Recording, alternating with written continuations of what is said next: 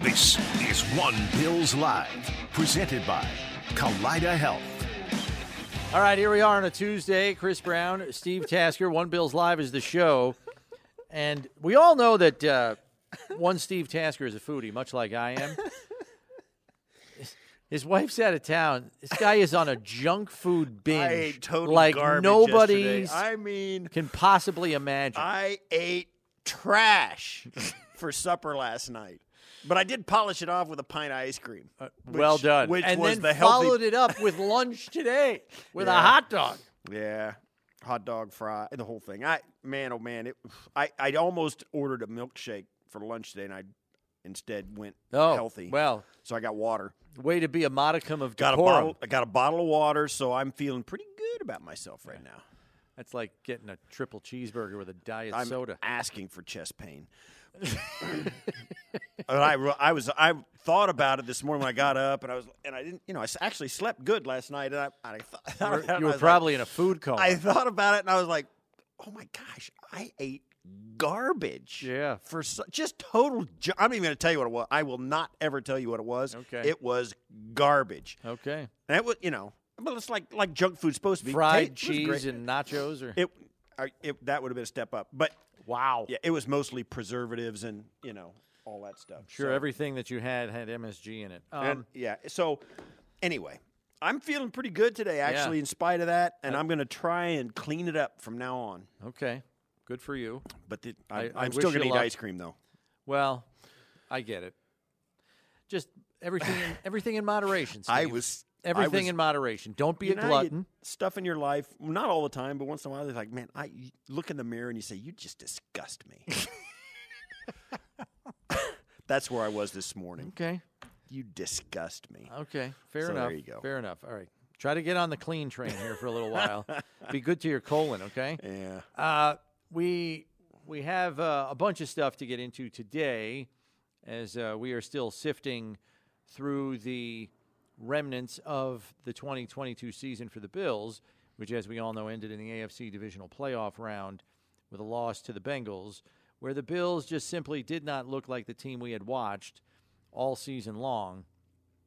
And the more you sift through the commentary from the players yesterday on Locker Cleanout Day, and maybe to a lesser extent from head coach Sean McDermott, who addressed the media late yesterday afternoon, and we'll have some of his more notable comments for you here on the show shortly.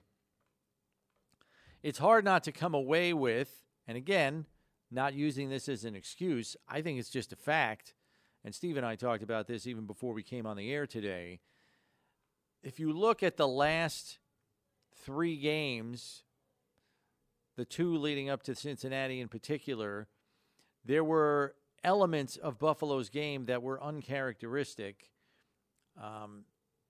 And I don't want to call them chinks in the armor. I don't think that's a proper description. But maybe warning signs would be the right phrase to use. And what really made it hit home for me was when Tre'Davious White gave a post-game press conference interview in the post-game media room. And I think he was sitting alongside Dean Marlowe.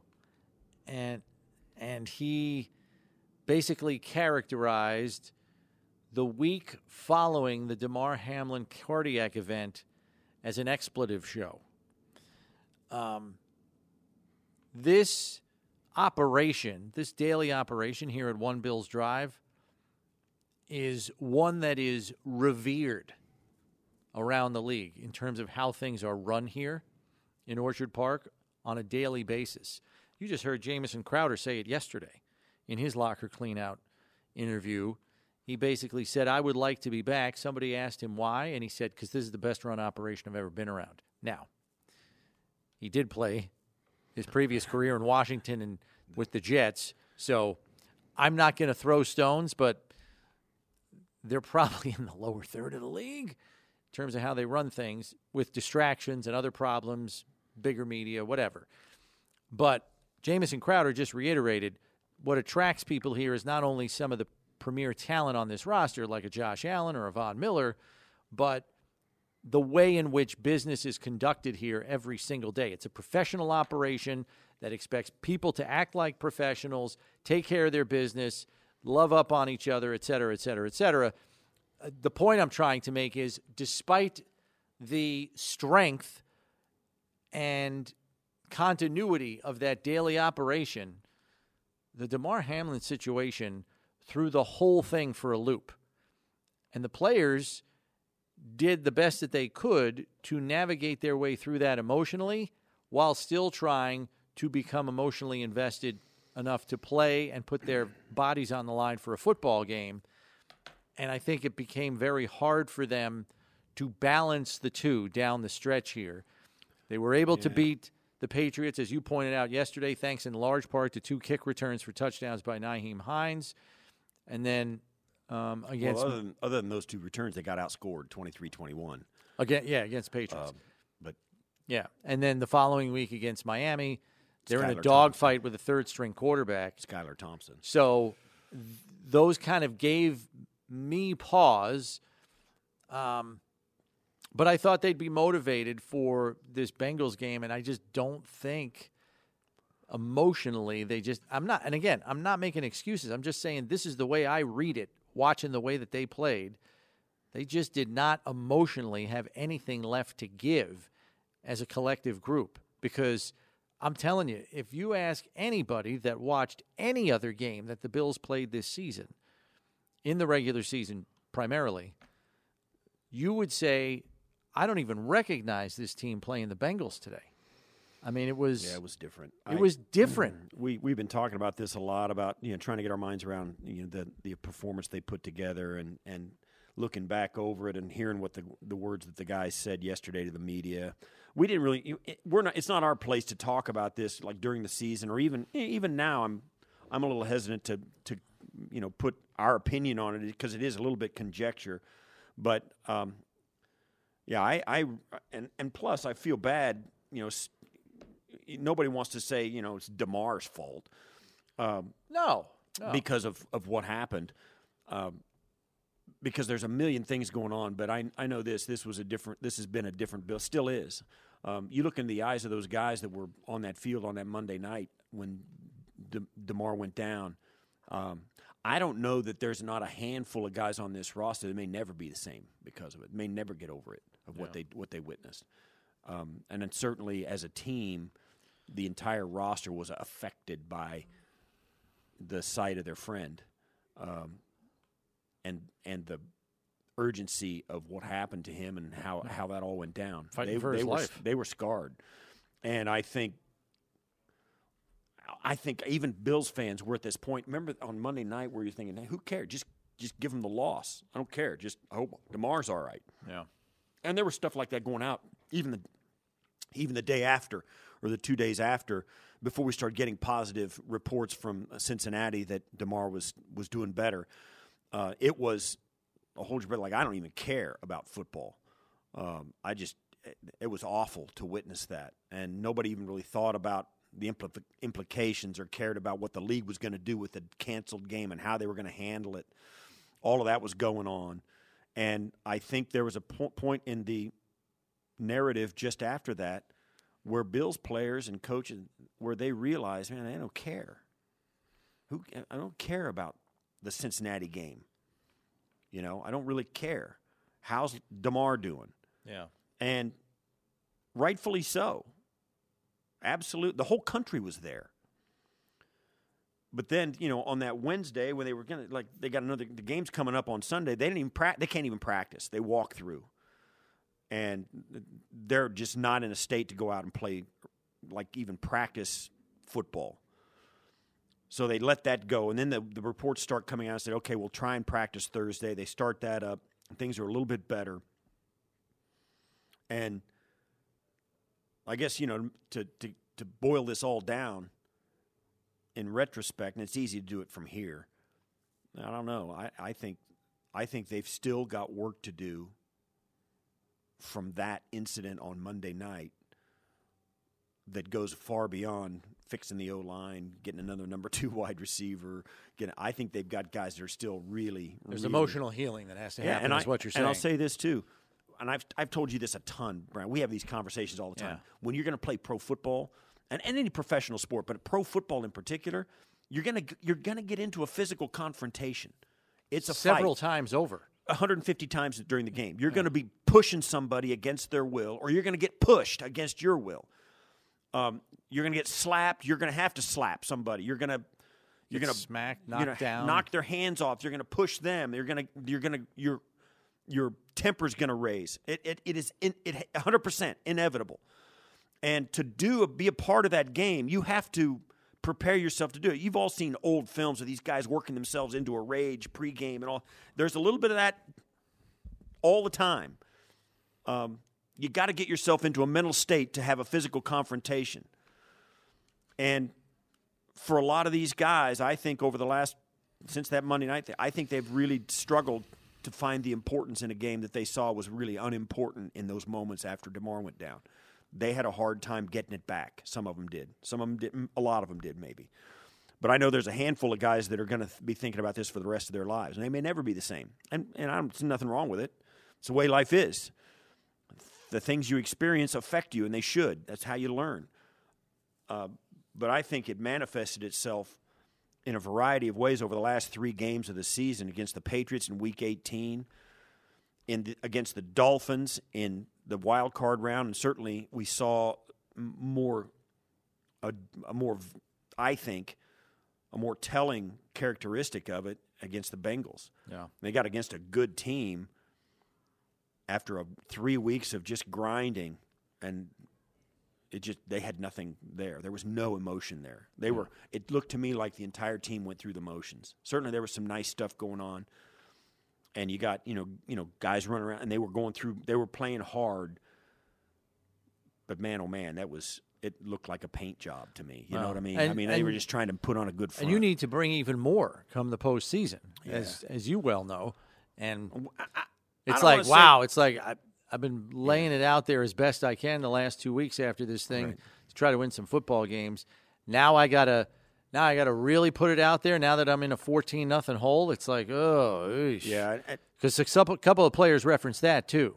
Yeah. The fact that they went down early, knowing now the mountain's even bigger to climb. I just think it was too much. And people might dismiss that out of hand. It's like, come on, it's football. You got to play. You know what you signed up for. I think they all know what they signed up for, and you got model professionals in that locker room. But as Steve pointed out, some of those guys are changed. I mean, I'm telling you, I remember in the 2007 season when Kevin Everett goes down in the season opener, that team wasn't right the rest of the year. And nobody on the roster would admit it until locker cleanout day, the end of the 2007 season. I'm sitting in there talking to people like Chris Kelsey and others, and they're telling me, that messed with our head for a while. And we didn't get our heads back on straight till the second half of the season. Yeah. So that's 7 games later. Right.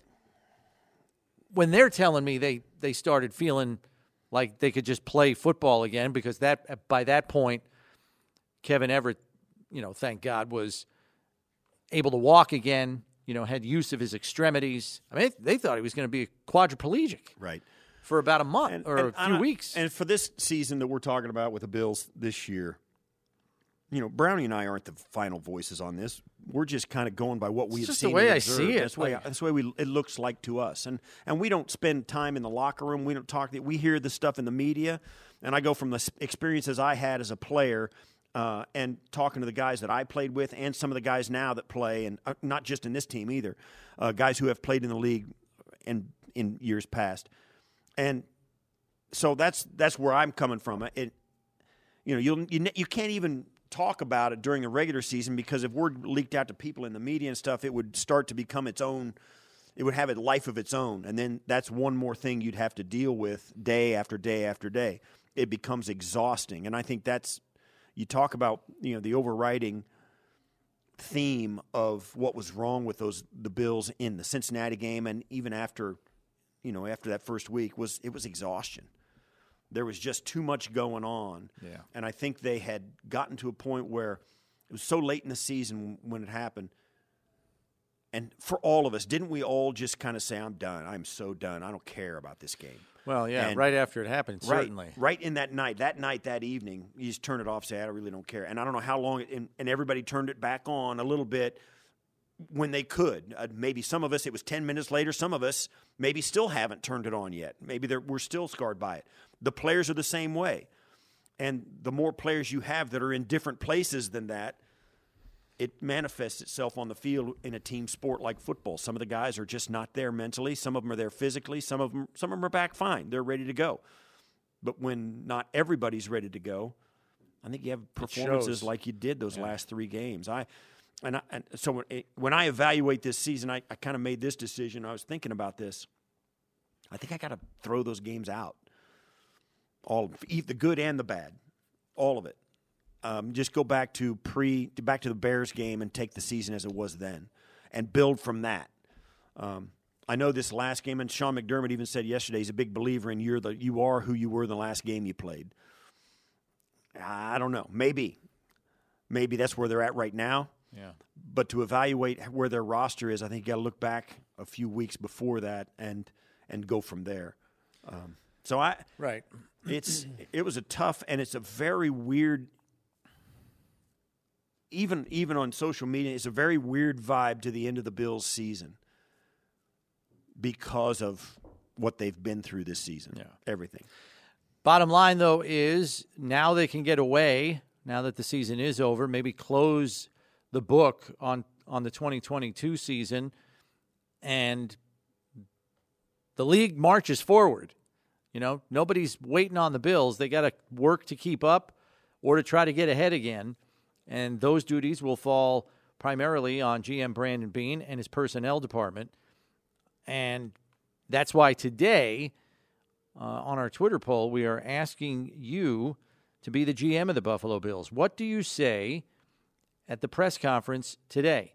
GM Brandon Beane scheduled to address the media right after we're off the air at 3 p.m. We want to know, if you are the GM of the Bills, what are you saying at your press conference today? 803-0550, 1-888-550-2550, number to get on board. And we will go to the phones now. And leading us off today is Blaine in Williamsville. What do you got for us, Blaine? You're on One Bills Live. Okay, thanks, guys. Bear with me. I got 2 points to make. They interconnect with each other and also connect with the point you guys were making.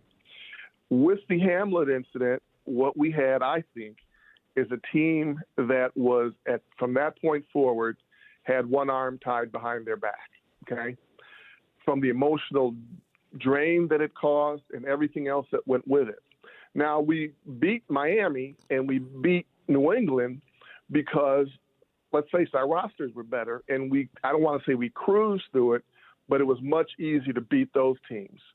Now you come up to Cincinnati, whose roster, in my opinion, offensively is better than ours overall. And now you've got 2 things tied behind your back, and we just didn't have it to beat them.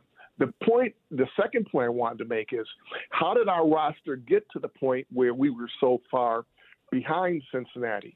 And that, I think, was right or wrong. I think they allowed the roster on the offensive side of the ball to wither on the vine. Go back and look at our draft over the past 3 years. What was it? Corner, third round linebacker who never played that I saw. Another corner, beyond that, I don't remember. The year before that, it was just defense, defense, defense. Nothing not even a bone thrown to the offense until last year with Cook. That's how, in my opinion, we got here. As far as what we have to do now, I think all offense this coming draft. All offense. I don't even want to see a defensive player, maybe a linebacker if we can't sign Edmonds, but basically it has to be all offense. And I know they can do it. They know who these guys are out there that are good on college campuses, but that's what it's got to be. Make sense? Yeah. No, I'll say this, though, Blaine. Yes, Cincinnati's got a nice offensive roster, but their total roster, the Bills have every reason to think they can hang with those guys, particularly defensively.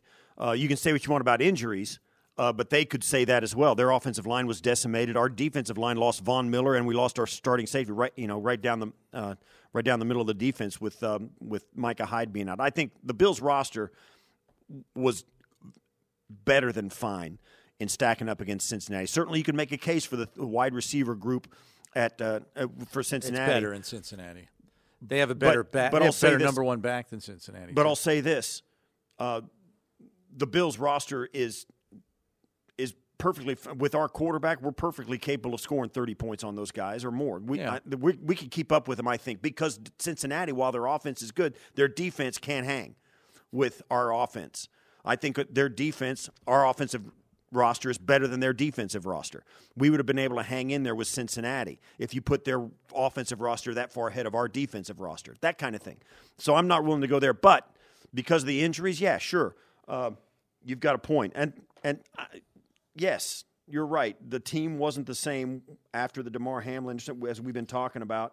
But I would say this: there's no reason to think that the Bills need to do anything different than the way they've been doing it. Certainly, they need to pick really good people in the draft. You never want to miss on those. But you're missing, when you're saying the defense didn't get any draft picks. So they got James Cook, Khalil Shakir. They got Zach Moss. As a running back. Now, you can say these guys didn't pan out or will pan out or whatever, but they got offensive linemen in Spencer Brown. They've got Tommy Doyle in the draft. They got some guys. They have not completely forgotten about the offensive side of the ball. Now, you can complain they didn't get the right guys or those guys aren't good. Okay. I think that's what you're talking about. That's where the problem lies. Because think about it, Steve. Coming out of last year, Cole Beasley was released from the roster, and Gabe Davis finished the playoffs on a tear. And I think and Emmanuel Sanders retired. And so I think they genuinely believed that Gabe Davis in his third season was ready to make a step up to the number 2 receiver position after a 4-touchdown performance in a divisional playoff game. And they expected him to capably fill that role. They thought Isaiah McKenzie had been here long enough and definitely demonstrated in Week 16 against the Patriots that if you want to line him up in the slot, he can deliver for you when Beasley missed that game due to COVID, to the tune of 11 catches for 125 yards and a touchdown. So the players that they wanted to promote into those roles, they felt were ready to assume those roles and provide that kind of production on a consistent basis. It never happened.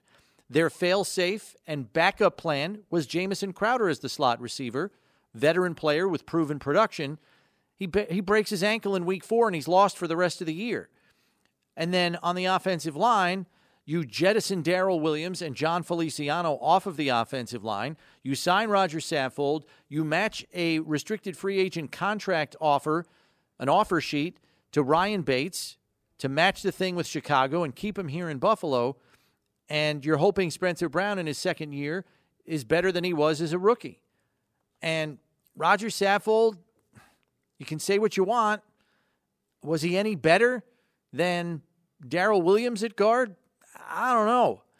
And Ryan Bates, I thought he got off to a great first half of the season. Down the stretch, his play was a little shaky at times.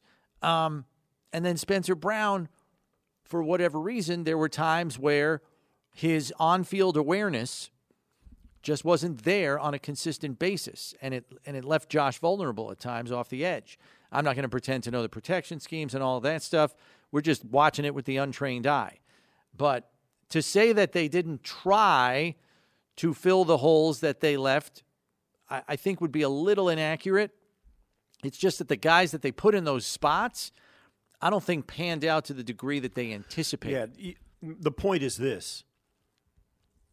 The Bills built the roster that was a Super Bowl favorite, and we all agreed on it. I mean, there's no two ways about it. They were making some great moves. Now, certainly some of these guys regressed. Some of them didn't turn out the way to be a home run like a fifth-round Matt Milano all-pro linebacker turned out to be.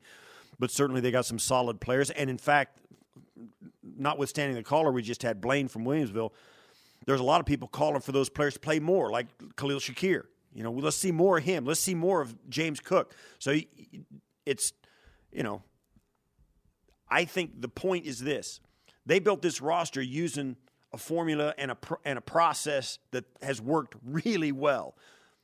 Just keep doing that. Certainly you want to hit on every draft pick, but you only get a draft. That's not realistic, though. Yeah, exactly. The draft is a coin flip at best for most of these clubs, even at the highest rounds, in the highest picks. But they've had a really good track record. The way they scout these guys, what they look for, how they look for it has been proven to be pretty reliable and turned over some really good gems. So they can keep on. Brandon Beane and his crew are just going to do the same thing they do. They're going to build this thing the way they see fit to build it. And because it's gotten them to the point where they're a Super Bowl favorite, and it took a conglomeration of a ton of negative impact things out of their control to derail the season, derail a 13-3 season. So let's just, they can keep doing exactly what they're doing. Just try and do it a little better. Make sure of some of the draft picks. Do some of that. I mean, you're not going to hit on all these draft picks, but there's no reason to change the way they do things or go in and say, listen, no matter how good this guy is, we're not taking him because he's a defensive player. Or we're not going to take this guy because we're full of it. They're going to take the guy that they think can have the best pro career when that comes out. And if it's a corner, they're going to take him. And if it's a wideout, they're going to take him. So certainly they've got a premium on certain positions. And you and I have talked about it. But don't go into a draft season thinking this has to happen at this position or will never amount to anything. Because let's not forget, they just had to put together a pretty good roster with with all the problems that we say they have now. They went 13-3 with those problems, right? And they're trying to work on it as well. So, yeah, I get it. We all get caught up in this need to be different. It's going to be different next year. It's absolutely going to be different next year. It's going to be a different team.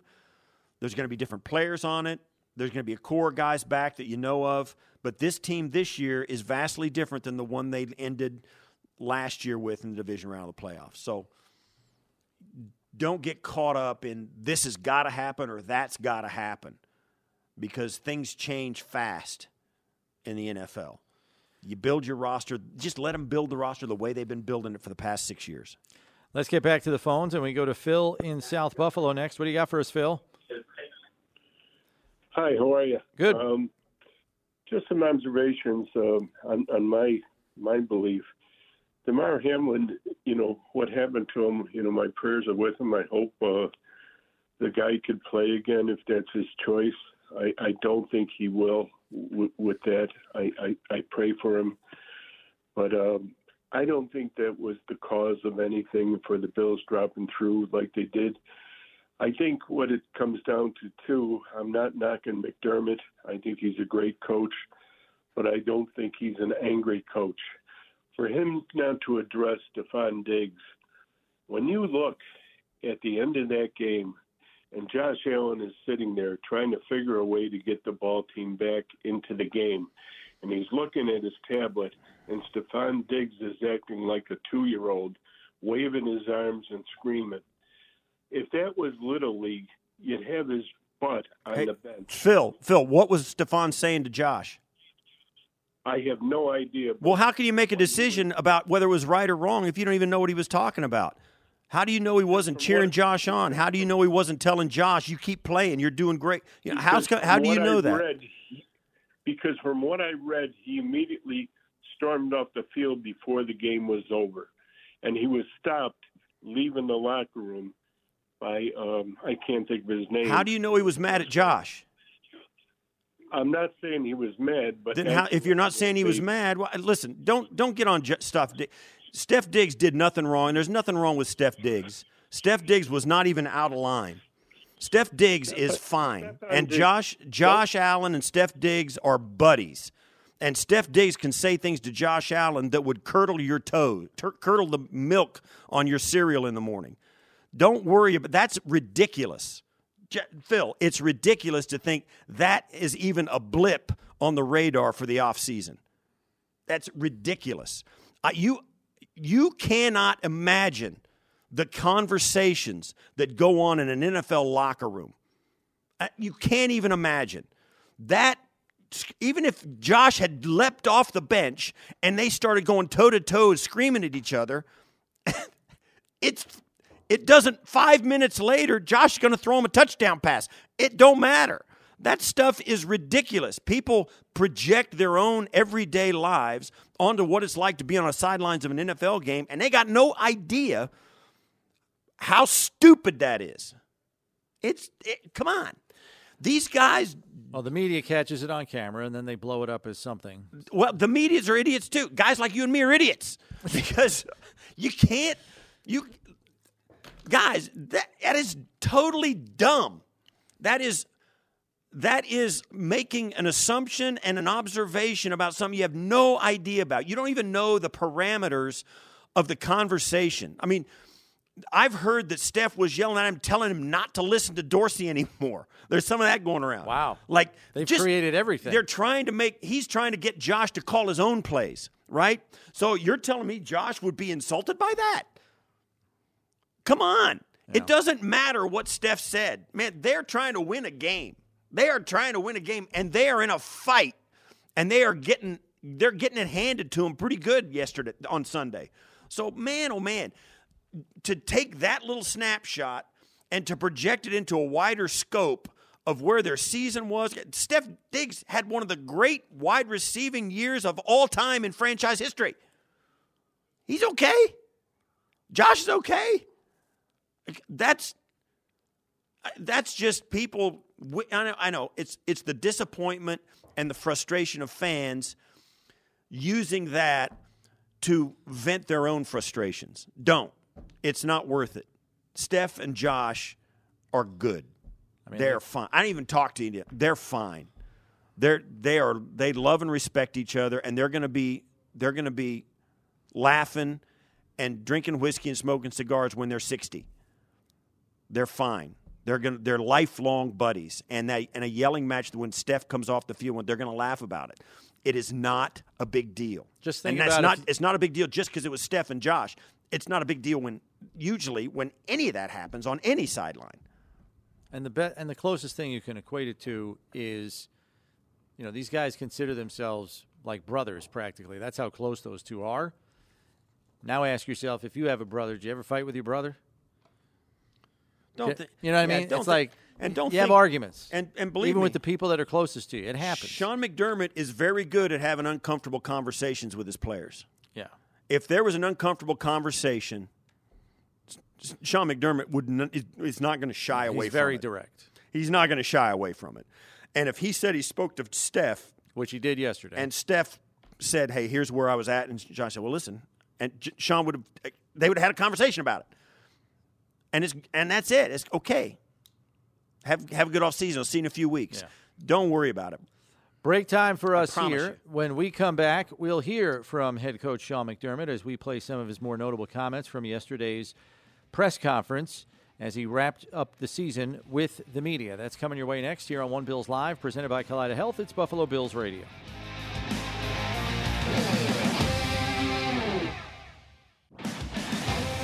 All right, welcome back to One Bills Live here on a Tuesday. Chris Brown, Steve Tasker with you, and wanted to play some of the more notable comments from head coach Sean McDermott from his press conference yesterday when he had his season wrap-up session with the media, and thought a good jumping-off point would be Coach McDermott's assessment of the most pressing areas to focus on this offseason. More specifically, then, what areas, and you've had, a day to kind of decompress, maybe watch some film, that sort of a thing. What areas do you think you need to address? Well, I'll know more because today was really, for the most part, Adam meeting with players, exit interviews, and whatnot, and a team meeting at the end of it all. But just overall, I mean, you look at, like we talked last night, the game's won, it starts, and ends at the line of scrimmage. And so we've got to, look at that. And then you look at the quarterback play. I thought, we've got a quarterback that we feel really good about and should feel good about. But we all, myself included, and Josh and the leaders of this football team, we all have to improve in certain areas to move this organization forward. Yeah, I mean, no surprise there. And they'll be doing hard and fast evaluations here over the next couple of days. And then after that, that Brandon Beane and Sean McDermott will huddle up with the personnel department, and they'll chart a course for the offseason in terms of what needs to be added, what needs to be subtracted, and what needs to be improved. Coach McDermott was asked specifically about his evaluation of their defensive line. They played 7 games without Von Miller after he went down on Thanksgiving with a season-ending injury. There were other injuries across the defensive front, most notably Jordan Phillips. Ed Oliver missed some time at the beginning of the year. So even Tim Settle missed some time with a calf injury early in the season. So here is Coach McDermott's assessment of the play of Buffalo's defensive line this season. Second rounders, first rounders. Do you feel, broad strokes here, do you feel satisfied with what you got from your defensive line? I thought we were probably more inconsistent than I would have liked to have seen this year. In particular, after Von went down, and I thought each one of those guys had their games where they played well. Just overall as a group, I didn't feel like, or I felt like we were a little bit too inconsistent, and yesterday being the latest example of that. A little inconsistent, and I think that's a fair assessment, quite frankly. I mean, there weren't many times where they got run over at the line of scrimmage, but unfortunately their last game was an example of that. And I think it was particularly tough for Bills fans to take, knowing there were 3 backups on Cincinnati's offensive line. Yeah, and you can make a case for the conditions and the slippery footing and the style of play that the Bills defensive ends or defensive linemen use as compared to Cincinnati, why Cincinnati wasn't as affected or seemingly as affected as the Bills were, whatever. Just nobody on Sunday, this last Sunday, was good enough in the Cincinnati game. And while there was some moments where they did some good things, they put together a 15-play drive, 75 yards for a touchdown, the one where Josh snuck it in. And Josh made a nice throw to Gabe Davis for that touchdown in the corner, but or down the sidelines. The previous week. They did some nice things at different times, even during the Cincinnati game, but it was just too little, too late, and too sporadic to make a difference in that game. It'll be a while. It'll be a minute before I don't know what the contamination of the way that season ended, before they can get an objective analysis. I think even for coaches who kind of know the ins and outs, what every guy was supposed to be doing and how well they were doing it, to get that out of your system along with the disappointment of how the season ended. Yeah. It's going to take some time. So even McDermott yesterday, after they watched the film, probably wasn't 100% dispassionate about what he had seen. Injuries, for the first time in 3 seasons, played a significant role in player availability or lack thereof through the course of the 2022 campaign, certainly more so than in previous 2 years when the Bills were one of the healthiest teams in football over that 2-year stretch. And he had an interesting comment in particular about the injuries across the defensive line. So here is Coach McDermott on how injuries will factor into the roster evaluation and the plans to avoid such injuries going forward. Yeah, that's part of the evaluation process. We've been pretty good over the years with that. A lot goes into that. And I think a lot goes into it that we have to look at this year. We've got to turn over every leaf and make sure that, hey, our schedule, what we're doing in the training room, what the rehab looks like, what our strength and conditioning program looks like, all of that we got to put it all on the table and say, hey, what's working, what isn't working, and why we had the injuries we had. There were some patterns in there as well, in particular the calf injury at the defensive line position. And so just like on the field, when patterns happen, we have to look into those patterns and figure out why. Yeah, the calf injuries were interesting on the defensive line. It proved costly in this last game because Daquan Jones came down with a calf injury coming out of the previous week's game. And though he was able to practice on a limited basis, he could not go on Sunday. It was the first game he missed all season, and they missed that dude. He was the most valuable and consistent interior defensive lineman on this roster, and when he was not on the field, you saw a major difference. Yeah, he was a big body who played with a high motor. Him along with Jordan Phillips, before Jordan Phillips dislocated his shoulder, those two were really an upgrade and really was as good a defensive tackle situation as the Bills had since Sean McDermott started. And then he's sprinkling out Ed Oliver with that, and those guys, and Ed Oliver's play really elevated as well. So they missed him big time. We saw it coming a couple of days before when they started elevating Eli Ankou and Kingsley Jonathan. We thought, oh, man, it doesn't look good. And sure enough, those guys weren't able to go. And Tim Settle missed time with a calf injury at the beginning of the year. That's right. So the calf injuries are going to be under the microscope for those defensive linemen because they don't want to run into that problem going forward. We got time for one more here from Coach McDermott, and it deals with the subject we led off the show with today. A lot of the players in their exit interviews with the media basically talked about how they felt the team emotionally ran out of gas in this last game against the Bengals. Coach McDermott was posed the same question. I mean, you could always look at that and say, as you talk about, hey, the whys, right? I'm not going to discount that, but I'm also not going to use that as an excuse, Mark. This is, we got beat on the football field, and sometimes your energy is taken from you when the game's not going your way, and they're having their way, the other team, and so we were playing from behind early, and we had a hard time catching up, and so that gets to be it drains you of your energy after a while when you're playing from behind the way we were. So, this other piece over here, I think there's always things, right? There's always things that come up through a season, and our team did a phenomenal job of handling those areas. Probably more than any team I've been around or any team in terms of what they've gone through this season. But that said, they're not excuses as to why we get the result we got. And that's kind of an answer you expect out of a head coach because a head coach never makes excuses. But it was interesting that a handful of players just felt like they didn't have anything left in the tank to give, especially when they got off to such a rough start, down 14-0. Yeah, and I've been there. It does man. take more when you're down to come there. back into a game, right? I've been there. Yeah, they had dug a hole for themselves, and to their credit, I mean, the first thing you got to do when you've dug yourself a hole, the first thing you got to do is stop digging, right? And then when they finally got that 75-yard drive and they got back on a 14-7, okay, here we go again. We're back into it. And then the half ends and they go, then it's 17-7. 17-10, yeah. Then 17-10. It's like, wow.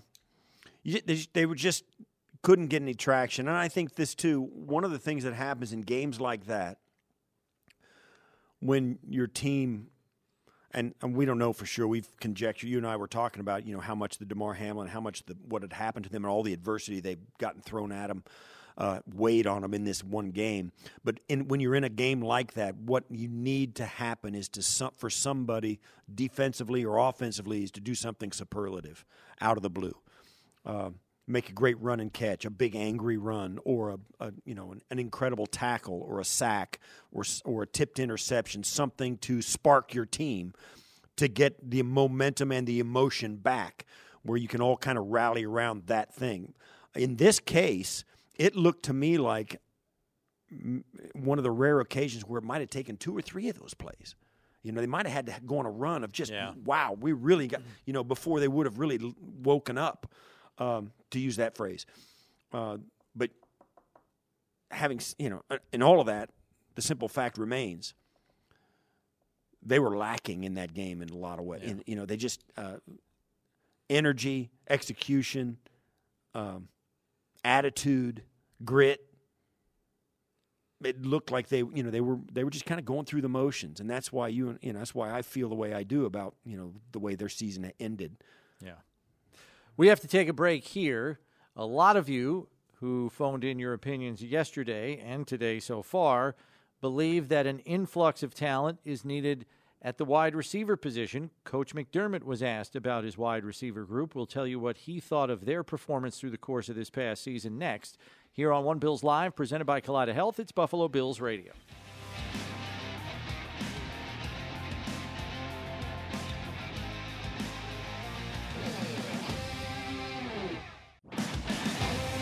Bills fans, Connect Life needs your help during the month of January. Every blood donor during this month will receive a pair of Bills-branded socks. Connect Life is the only blood donation agency that keeps your donation here for patients in Western New York. To make your appointment, please go to connectlife.org today. Wanted to pass along one more comment from Coach McDermott that we thought fans would find interesting. I know a lot of people are clamoring for an influx on the offensive side of the ball of some receiving talent. Coach McDermott was asked about the production he saw from the wide receiver group this season. Here was his assessment on that position group. I think it depends on the game overall. Like some games I thought we did, some games I thought maybe not enough. Steph is always going to be our main guy out there in terms of what he did this year for us and the guy that we want to get the ball to. But overall, probably more than anything, just too many drop balls overall. I think those came to haunt us at times. Coach McDermott is not wrong, Steve. This team was second in the league in drop passes. Green Bay was the only team that had more than them. I believe Green Bay had 30 on the regular season. Buffalo had 28. And let's not forget they played in one less game. Yeah, we harped on it a lot during the season. It was like something was in the water sometimes with the drops they had. And drops are never good, but they always, you always seem to remember the ones that were in crucial moments kind of thing. But everybody's going to, if you're going to throw the ball 60% of the time, which most of the teams do, at least that much, you're going to have drops. And I'm not going to say that Josh sometimes throws the balls hard to catch, but yeah, drops are drops, and you got to work on it. Well, you don't want to – drops are going to happen for every team in the league. You just don't want to be at the top of the league in that category. You want to be middle to lower third. Exactly. I mean, you don't want to be leading the league or right there at the top. And as we said, the Bills were second in the league in drop passes this year. Only Green Bay had more.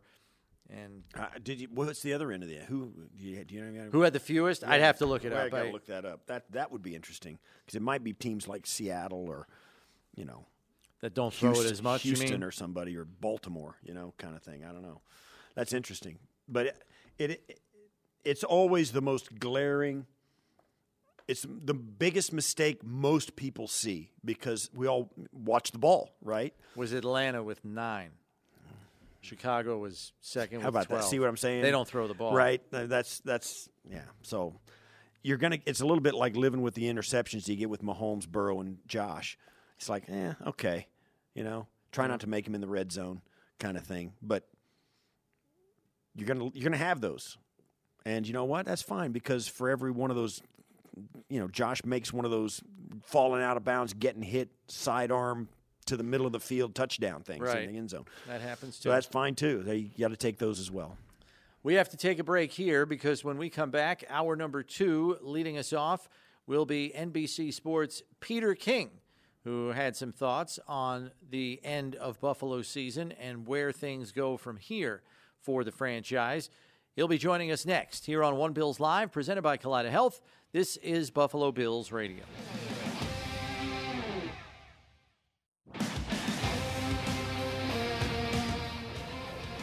We are hour number 2. Chris Brown, Steve Tasker with you, and we'll be joined by Peter King from NBC Sports in just a moment. In the meantime, we go to the phones, and leading us off here in hour number 2 is Marie in Amherst. What you got for us, Marie? Hey, guys. So, Steve, I understand you when you talk about overreactions toward the roster, but when is enough enough? If I'm the GM, Brandon Beane today, I'm talking straight to the Bills Mafia today. I'm telling them that with high risk come big rewards, changes are coming, and he need to back his statements up. We need to retool this roster. Whatever we put together this year for a great season, that's got nothing to do with what's coming next year because of all the up-and-coming teams. So I'm not paying Gabe Davis. I'm sending him to Atlanta for the second-round pick in this draft. We watched Von Miller get traded. He's a legend. I like Tremaine, but I'm sending him to Seattle for the 20th overall pick in this draft. And then you got to get some more pieces. I'm going to Kansas City, take one of their tight ends, Jody Fortson from Buffalo, New York. He runs through defenders blocking in the run game. He clear lanes for Kelsey. He get touchdowns himself. We got extra picks there, extra money, and straight to Brandon Bean, he needs to know that we want Jordan Poyer to retire a bill. Like, stop letting our legendary players go away. I keep watching Legends of the Game when we at the game, or if we watching on TV, they bringing back players like Marshawn Lynch, who we like. He's a Seattle guy. He won a Super Bowl there. Like, let's make our own legends and bring our players back, because I think it was just too much this season. So we need to make some changes. Sean McDermott been here since 2017. You know, he's been to a Super Bowl. He led a defense there with Carolina Panthers. So he knows what it takes to get to the Super Bowl on the defensive side. But something's just not clicking there on that side, because they haven't got it done. And then we watch 2- and 3-year players back-to-back at Cincinnati. They going to the AFC Championship game. 2- 3-year players back-to-back. So the youth, maybe it is some formative with getting younger players in here and building around them and creating more, but we got to make some change, some trades. We got to do something. All right, thanks, Marie. And I'll say this for you, and I don't disagree with most of what you said. And I've said it before. Next year's team, when this offseason starts, and he'll probably say, a lot of stuff, everything's on the table. And you're right. There are certain things that you got to make. It's a business. Jordan Poyer knows that. Tre'Davious White knows that. Gabe Davis knows that. All those guys, and I know that you kind of do this to yourself, and I don't want to bring it up, but you said you need to keep Jordan Poyer a bill. You need to make your great players stay great and keep them in-house, but you already traded away Tre'Davious White you traded away Tre'Davious White to Seattle. So I'm with you. The thing that nobody gets, and why it's always so sad, particularly for the players and the coaches, when the season's over, so's that team. There's going to be a lot of new faces on this team, because there's a list. We've got a graphic on our screens right here. 21 free agents. There's 21 free agents and restricted free agents on the roster. 21. That's a lot of guys on a 47-man roster on game day. It's going to be a different team next year. Yeah, they'll be, Josh will still be here. That's going to happen. Diggs going to be here. I get that. But there's going to be some guys that you love and respect that aren't going to be here. And these guys that are going to be here have to learn to include and make the family different in the locker room. So, Marie, you're right.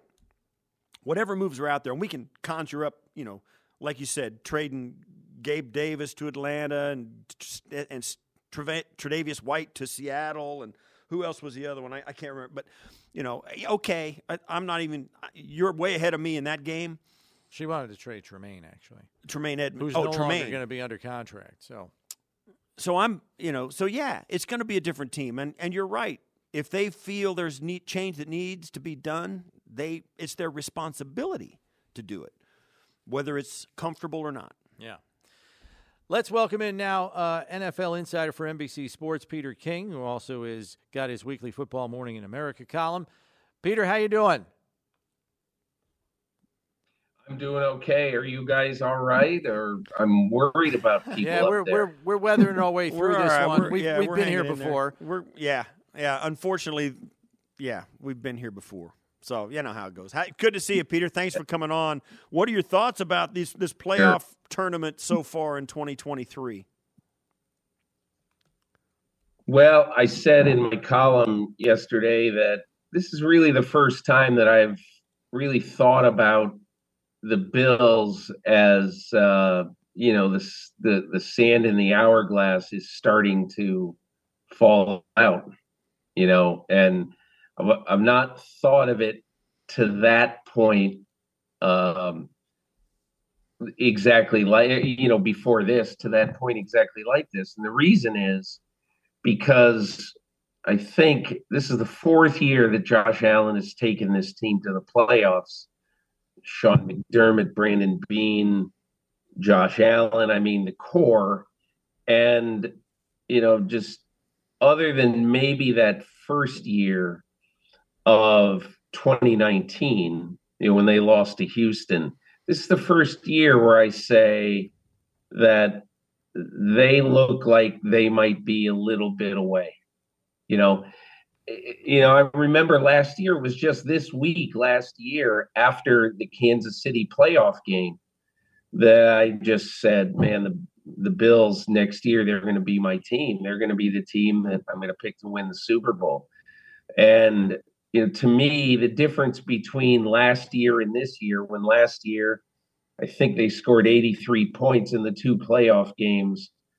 And this year they scored whatever it was, 46, 47 points. It's just a different team, first of all. And, Steve, you're talking about the looming free agents. It's a different team every year. There's no question about it. But I think what is different about this team this year, particularly from last year, is that last year's team at the end of the year just looked like a juggernaut that needed a few tweaks on defense. That isn't the case now. This is a team that looks like it really does need some help on offense. I think it appears that we were wrong about Gabe Davis. I was, certainly. I thought he was going to be one of the 5, 6, 7 best number 2 receivers in football, and he wasn't that this year. I also think that Sean McDermott's going to have to look at his team, and I think he's going to have to look at a little bit of his game day management and look at his team and say, I might have to be a little bit bolder, particularly late in games. Might have to go for things that in the past I really haven't gone for per se. Say 4th down, the 4th and 2 at the end of the first half, maybe even the 4th and 10 at the end of the second half. There's just a bunch of things I think that all aspects of this franchise can look at and examine and say, how are we going to get better for 2023? It looks to me, Peter, and you can tell me what you think of this theory, to your point about investing in the offense, the Chiefs have clearly done that year over year, even last offseason when they trade away Tyreek Hill. They go out and they get Valdez-Scantling, they get Smith-Schuster, and then before the trade deadline, they get Kadarius Toney. I mean, constantly adding, talent and weapons around Patrick Mahomes. They also made some heavy investments in their offensive line the last couple of off seasons. Joe Thuney in free agency, Orlando Brown. They draft Creed Humphrey. They insulate the quarterback and give him every opportunity to succeed. We know the Bengals' top 3 receivers are tough to top too in terms of talent. Buffalo's really got to go all in on offense here in this offseason because even if you sacrifice talent on the defensive end, it seems if you're going to get to the promised land in the AFC, you got to outscore teams and then hope your defense can just hold it together enough to have the opponent score 3 or 4 less points than you do. I would totally agree. I think that, I remember it was now almost 2 years ago when the Cincinnati Bengals, I thought they were crazy to not take Penei Sewell instead, not crazy. I didn't like them taking Jamar Chase over Penei Sewell. Well, obviously, and look, Penei Sewell might have been a great Bengal, but Jamar Chase, since that pick, has been a huge add to this franchise. And I do think that's correct. I think what happened in Kansas City, I think is such an interesting way to look at how to build your team, because I think everybody thought that Kansas City was going to take a step back this year. I thought if they were 85% on offense of what they were last year, we'd be fine. And instead, they were 110% of what they were on offense with Tyreek Hill. And one of the reasons is I think you really have to know your team well. And Andy Reid and Brett Veach knew their team. And look, this is my opinion. This is not them. But look, I think that Tyreek Hill became a problem in 2021. We didn't see that at the time, but I think he became a problem. He wanted the ball a lot more. He was an incredibly squeaky wheel. And so the Chiefs went out and they said, okay, we'll trade you if we can. And they did that. And the reason that they can do that is that they could then trust Patrick Mahomes to bring new guys into the fold. And it's amazing. It's amazing. But 43% of Patrick Mahomes' passing yards, maybe it was 47%, but it's in the 40s, were all of those new wide receivers this year. And, their new wide receivers gave them more yards than the wide receivers who left last year, led obviously by Tyreek Hill. So if you trust your quarterback to bring new guys into the fold, then Juju Smith-Schuster and Marquez Valdes-Scantling, they're going to be able to get the job done. You just have to trust your quarterback to be able to get those guys up and running. And Andy Reid and Brett Veach trusted Patrick Mahomes, and their trust was well placed. Well, it seems the Bills trust Josh Allen every bit as much as the Chiefs trust Mahomes, but Josh it seems, and to our surprise, we're like you. Everybody had high expectations of this wide receiver room. Certainly Steph Diggs didn't disappoint this season, but are the Bills in a position where they're asking too much of Josh Allen at this point because of the roster around him? And if so, and they do go the way that Brownie suggests, that starts to tilt the table towards offense, not just in the draft, but in free agency and everything else. My feeling is that,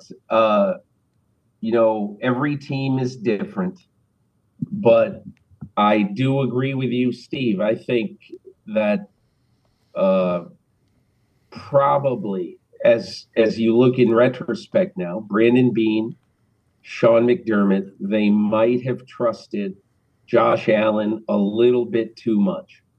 I mean, you saw at the end of this year, they have to go back and they have to go get Cole Beasley to come back. They have to get John Brown to come back. It's ironic, isn't it, that at the end of this season, they really could have used Isaiah Hodgins, who was really good for the Giants, and the Giants think they have an absolute keeper in Isaiah Hodgins. And so they were happy that the Bills tried to, sneak him off the roster and then back onto the practice squad, because clearly they used a resource that, Brandon Beane and that coaching staff found and developed. So, and I think there's more of that. They can do more of that. But I also think that you really may have to look at the market this year and go out and get at least one proven good receiver to come in this year. Who might that be? I think there's a lot of names. One guy I would look into a lot if I were the Bills is Allen Robinson, who went to the Rams last year, and they really didn't make that work very well. Who knows? The Rams are very interested now in trying to build through the draft a little more than they have in the past. Maybe you can get Allen Robinson. I mean, look, there's going to be a bunch of guys out there. There always is. But I think the biggest thing is you do have to build that offense back up, because you have to look at what your competitors are doing. And Kansas City and Cincinnati both overall right now have better weapons than Buffalo does. Let's look at the final four teams standing here a little bit, Peter, as we, are closing in on championship weekend. And I don't know about you, but as high flying as the Chiefs and Bengals game could potentially be, Eagles and Niners is just going to be, it just rings of an old school slugfest, does it not? That's going to be one of these games that, honestly, at the end of that game, you say, man, I'm glad we got the extra week before the Super Bowl, because, there was this stat this year that teams, when they play the Niners the next week, they've got an awful record. And I think that is going to be the case. You saw at the end of the San Francisco-Dallas game that, Jimmy Ward, the safety, just demolished Kevontae Turpin, the Dallas receiver, on that weird fluke play at the end of that game. That's really what San Francisco has done. They are a physical, very, very tough team to play. But on the other hand, one of the things that I like about what Howie Roseman has done in Philadelphia, I was at the game on Saturday, and I just kept looking, and they have wave after wave. They have so many defensive linemen. It turns out they rotated 12 defensive linemen in this game. 12 guys played at least 10 snaps. Brandon Graham's 35 years old. He played 12 snaps in that game and got a sack of Daniel Jones in the fourth quarter. So, they figured out a way to have a bunch of older guys getting older, like Fletcher Cox and Brandon Graham. They play less, but they still produce. I think it's going to be a terrific game. I'd probably take the Eagles. I just have a lot of belief right now in Jalen Hurts, but it would not surprise me one iota if the 49ers won a 19-17 game. And you look at the four quarterbacks that are in this round, these championship rounds: Brock Purdy, Jalen Hurts, Joe Burrow, and Pat Mahomes. Pat Mahomes is the oldest one at 27. And you look at the quarterbacks in the AFC with Pat Mahomes, Josh Allen, Joe Burrow, Trevor Lawrence, Justin Herbert, Lamar Jackson, Tua Tagovailoa when he started and healthy for the Miami Dolphins. And then in the NFC, of course, you got Jalen Hurts, Brock Purdy, Cousins, Brady, who was there, Dak Prescott, and then Daniel Jones. I don't know. Give me an idea of what you think of this population at the top of the conferences of these quarterbacks. Certainly start with the AFC. These guys are young. They seem really good. They seem to have a lot of staying power. They seem like they're the real deal, not this one, not a one-year wonder. I mean, these guys are good, and they look like they're going to be good for a very long time. I would agree. I mean, the one X factor there is Lamar Jackson. You don't really know what's going to happen to him.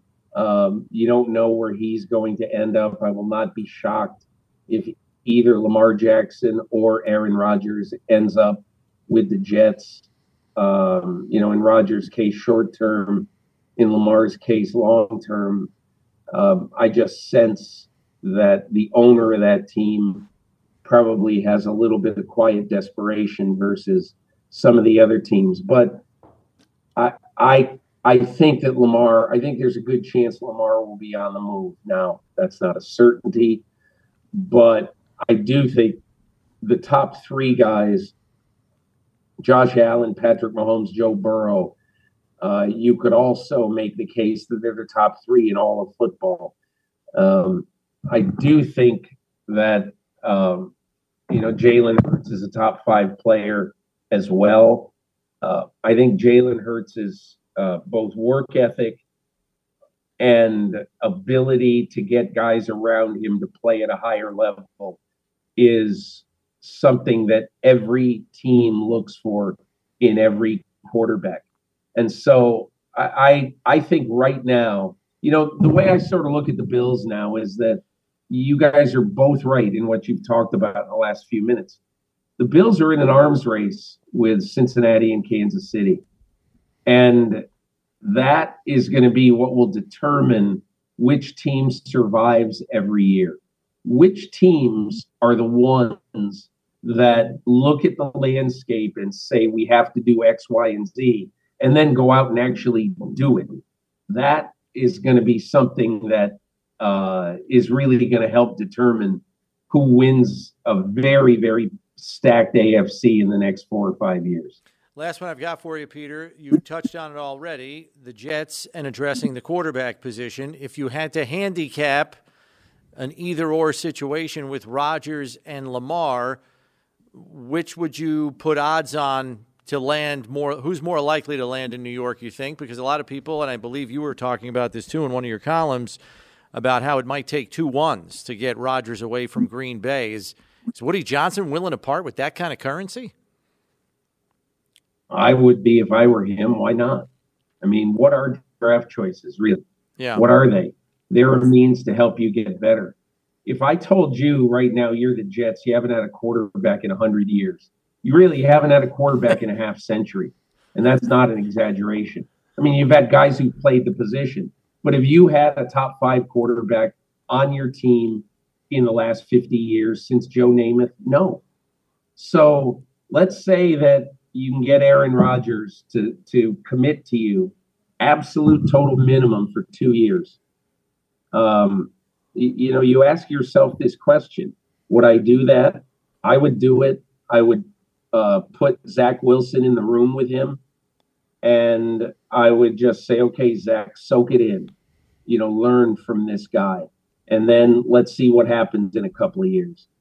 But look, I don't know what they're going to do. When I wrote about Aaron Rodgers in my column, I said, I guess that it would be my guess that Green Bay would look for 2 ones. I don't know anything. Haven't talked to a soul about it in Green Bay, but that's my guess. And, to me, the whole Lamar Jackson thing makes me a little nervous, quite honestly. He missed 5 3/4 games a year ago. He missed 6 3/4 games this year. And you're talking about a guy who makes a lot of his explosive plays with his legs. Do you want a guy who's missed 34% of the snaps the last 2 years, a guy that you'd put everything on his plate? And do you want to trust that over the next 8 to 10 years, he's going to be a healthy player? I mean, he might be, but recent history says he's not going to be. So that's a difficult thing for me. It's difficult with Rodgers, too, because of, if it would, the compensation you'd have to pay. I get it, but I don't know. The Jets just look like they're going to be on the hamster wheel of devastation in the next couple of years unless they do something bold. Pete, it's always great to talk to you. Thanks for taking some time for us. Good luck, and I hope we see you down the road. Sounds great, guys. Thanks a lot for having me. Thanks, Peter. That's NFL insider for NBC Sports, Peter King, joining us here on the show. And, yeah, it's a verified arms race in the AFC, and the Bills have to add a few more weapons to their arsenal.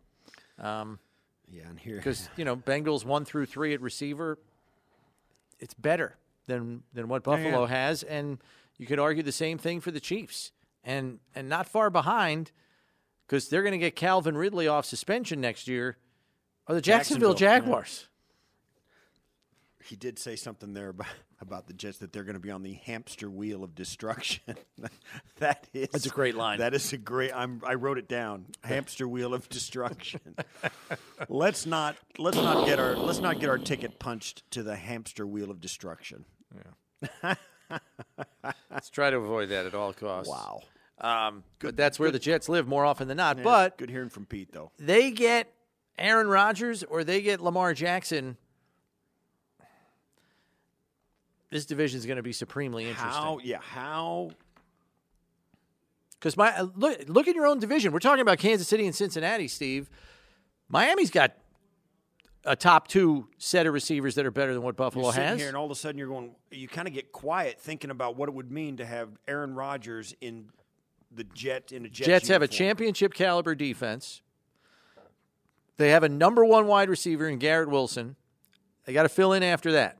But they got a game breaker in Breece Hall in the backfield too. Yeah, they do. So they're right there. They get a quarterback of that caliber. They're right there. Yeah, they are. That's no fun to think about. No, because then you can't make fun of them anymore. Yeah, I know. It's so disappointing. Yeah. All right, we'll take a break here. We'll get back to your phone calls because we're asking you, you're the GM of the Bills today. What are you saying when you address the media in your season wrap-up press conference? You let us know at 803-0550. We're back with your phone calls next here on One Bills Live. Stay tuned.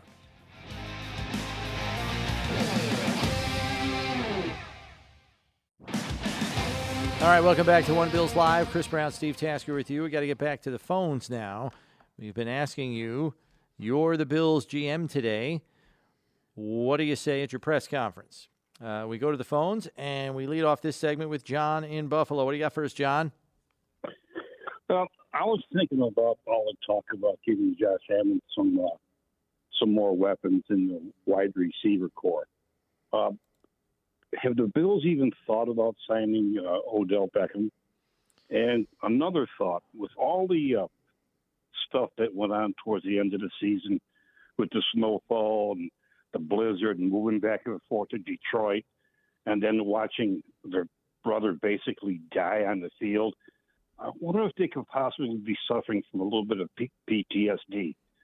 Years ago, Clint Malarchuk, Buffalo Sabres, caught a skate on his throat and almost bled to death on the ice.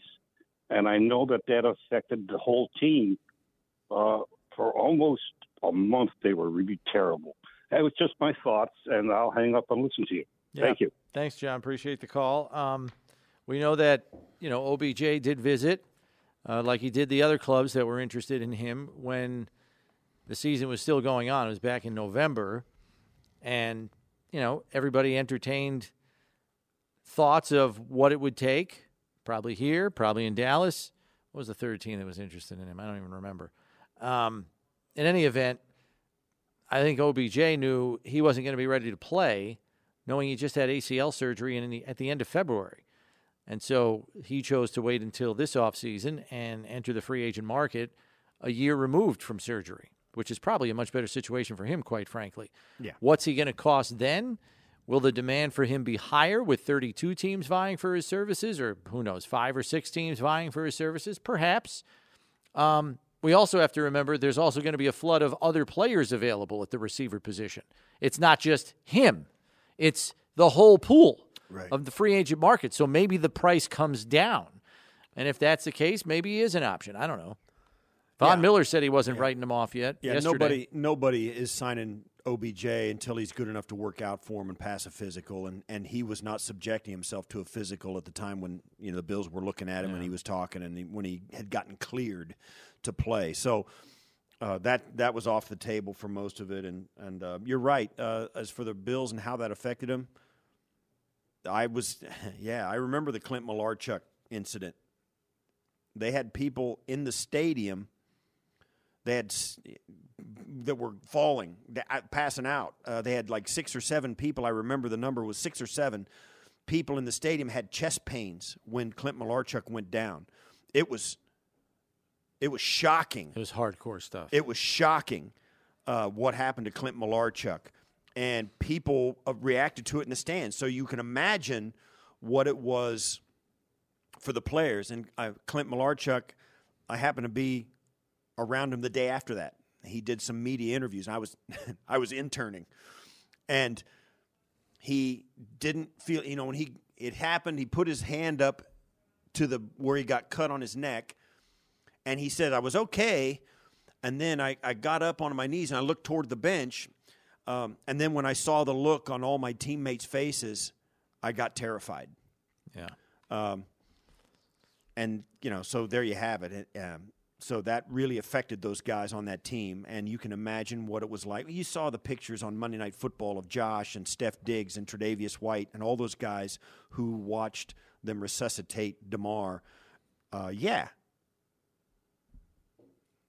I'm sure that they had that. And unlike the old days where, like even in my day, where it would be like the guys patting you on the back saying, "Yeah, suck it up, let's go. Yeah, strap it on." Now there's healthcare professionals in the building. They went out and got outside help and additional help. They have people on staff, but they also got additional people in to talk. Because all of them were dealing with it. All these guys were struggling with it. We were in this building, in our end of the building, in our control room, and here with us. I was struggling with it. Yeah, it was rough. So it's no surprise that it affected the way they played. because it affected the way they prepared. It affected their everyday life. Tre'Davious White said in his first interview after the incident, he said, when I close my eyes, I can't see anything. I can't unsee it. I can't unsee what they had to do to DeMar to get him. He was trying to watch television to be a distraction. He said every time a commercial comes on, that's all he sees. That's all he could think about. So, yeah, it was bad. It was bad. So Brownie and I spent the whole first segment of the show talking about what we think and the contributing factors to the performance we saw the Bills put on last Sunday. And we, both of us, believe in our heart of hearts that they're still dealing with it. And I'm telling you, they're going to be dealing with it even when they come back for training camp. Some of these guys are not going to be the same because of what happened to DeMar. Yeah. Just like DeMar doesn't seem he's not going to be the same. So I think it's a real thing. And I know it sounds like, they're going to be the cynics who say it's an excuse and, whatever. They just weren't good enough. That's fine. But I believe it's real. I believe it's a real thing, and it affected the outcome of the season for this club. Let's go back to the phones, and we go to Mark in Jersey City. What do you got for us, Mark? You're on One Bills Live. How you doing, Chris? Good Spurs 3 points yesterday for you, buddy. I think this team needs just a little bit of a style change offensively, and what I mean by that is you look at the 49ers, no matter what they do, you know what they're going to do. Their core tenants, they run, they play good, they're good up front, and they make it easy on their quarterback. And in Northeast football, when the fur flies, it's like they don't have like what the Bengals had, the Patriots all those years. No matter how you can attribute it to Brady, they could always either control the line of scrimmage or reset it. And they had big backs that ran behind their pads. The Bills have not had that in, I could say Marshawn Lynch, but I never really consider him a Bill. Maybe Derek Holmes. Like, good feet, run behind your pads. Fred could run with power a little bit, but yeah, I know what you're saying. Something like that, like just something to change it up.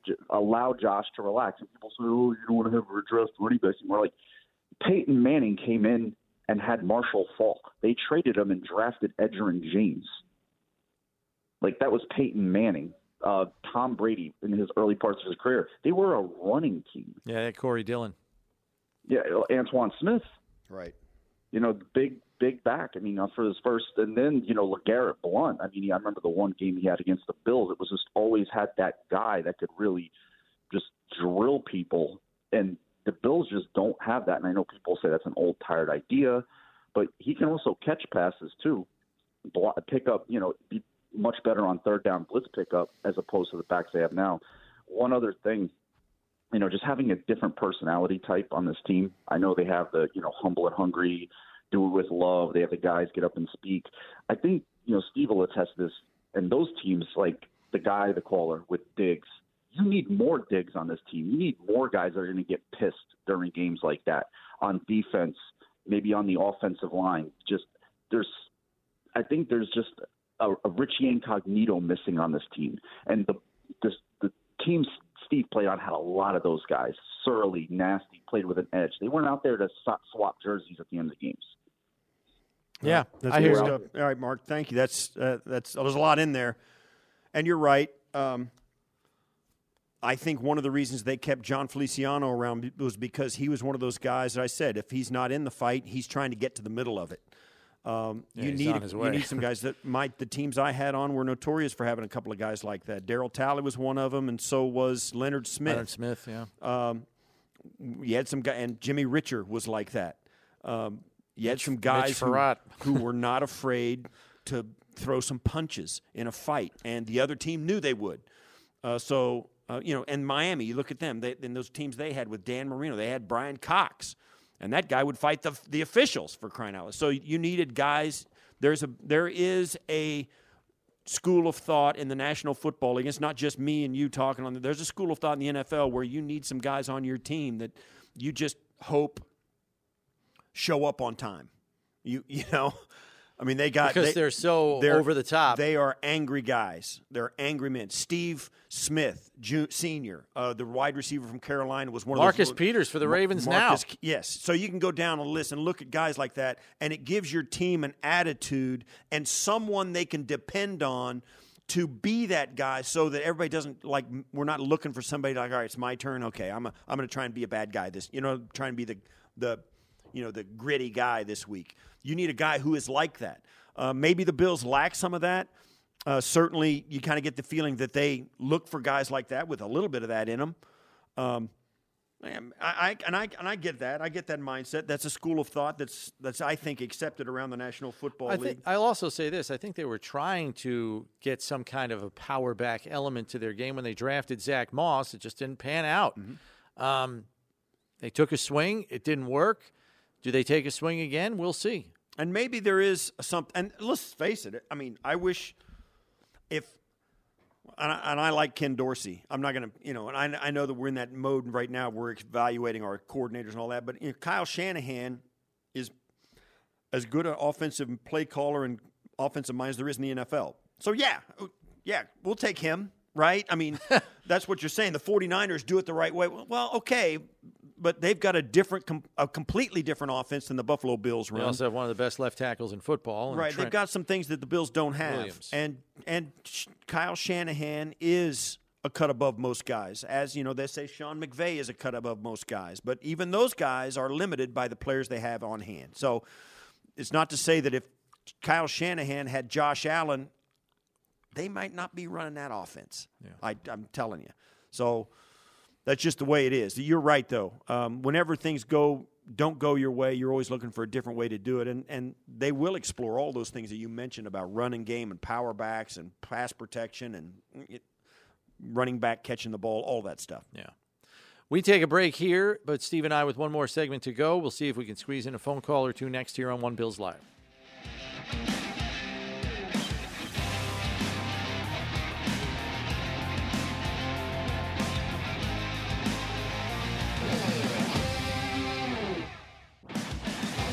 All right, back here on One Bills Live, Chris Brown, Steve Tasker. We're going to squeeze one more phone call in here, and we lead off here with Sean in Hamburg. Sean, what do you got for us here on One Bills Live?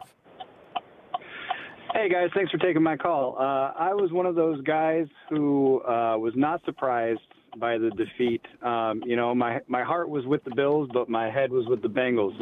I knew from that Dolphins game, the Bills had just given up so much in terms of pressure against Josh Allen, and they sort of wrote the script for the Bengals to pursue. And I wrote about this in my blog.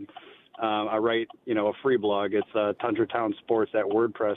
But I wrote about it, and I said, the Bengals got the Bills' number. They know how to pressure Allen, how to get in his face and disrupt the timing of the offense. And we just don't have the offensive line to hold them in check. And then on defense, we just don't play physical. Like the Ravens wrote the script to beat the Bengals. And the way the Ravens did it is they ran the ball. They ran the ball on offense to control the clock, and they were physical up front with their offensive line. And the defense, they were physical on the press. And they got to Burrow, and they disrupted Burrow. Yeah. So we just aren't built. We aren't built like the Ravens, so we were at a disadvantage. So the matchup, it was a mismatch. The matchup between the Ravens and the Bengals worked out better for the Ravens, and they would have won that game had it not been for that fumble. Whereas the Bills didn't match up that well against the Bengals because the Bengals just have a more physical and more complete team. Understood, Sean. We're running out of time here. Thanks for the call. Coach McDermott said it. We got beat at the line of scrimmage on the offensive and the defensive side. Means simple as that. Yeah, and that's when they start talking like that, you always get to the point where it's about physicality. And you're right. I don't think the Bills didn't have an edge or physicality. I don't think they played their best game. So however physical they could be, I don't think they were in a position to be able to show it anyway. So it's a question we'll never have answered, I don't think. No, but it's something they'll undoubtedly address in the offseason. We'll take a break. We're done for the day. We'll see you tomorrow at 1.